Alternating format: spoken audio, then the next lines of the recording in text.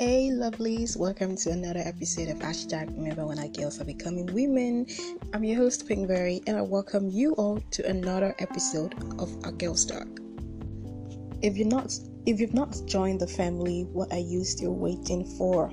Follow us up on Instagram by posting your questions and suggestions using the hashtag Remember When Our Girls Are Becoming Women. So today I will be discussing on pink tax.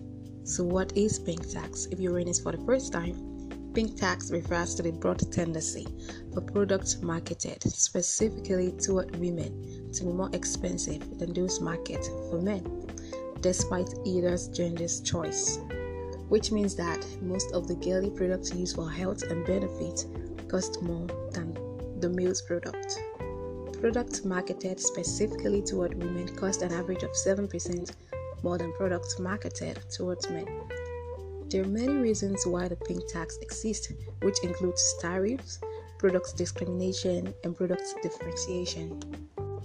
Certain types of clothing, footwear, and gloves made for women and men are taxed at different levels when entering the country.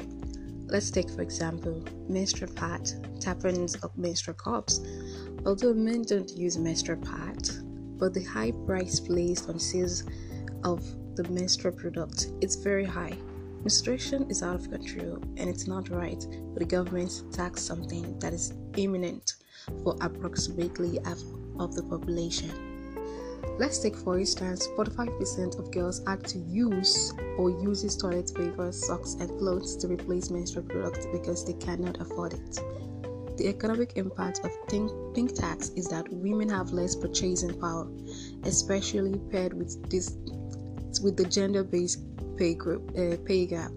The wage gap already puts women at a disadvantage when it comes to purchasing power. The pink tax further contributes to the economic inequality between men and women. Paying more for women and less than men means men hold the majority of the purchasing power in the economy. Taxes on feminine hygiene products that men don't need further contributes to this discrepancy. It's time we speak up for our rights and be free.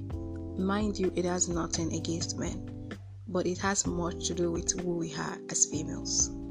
So that's it for today, guys. Thank you so much for listening, and you can join us another time for another episode. And join the family by using the hashtag Remember When Our Girls Are Becoming Women to post your stories and also share your questions on Instagram, and I'll be waiting to answer them. Thank you so much. See you next time.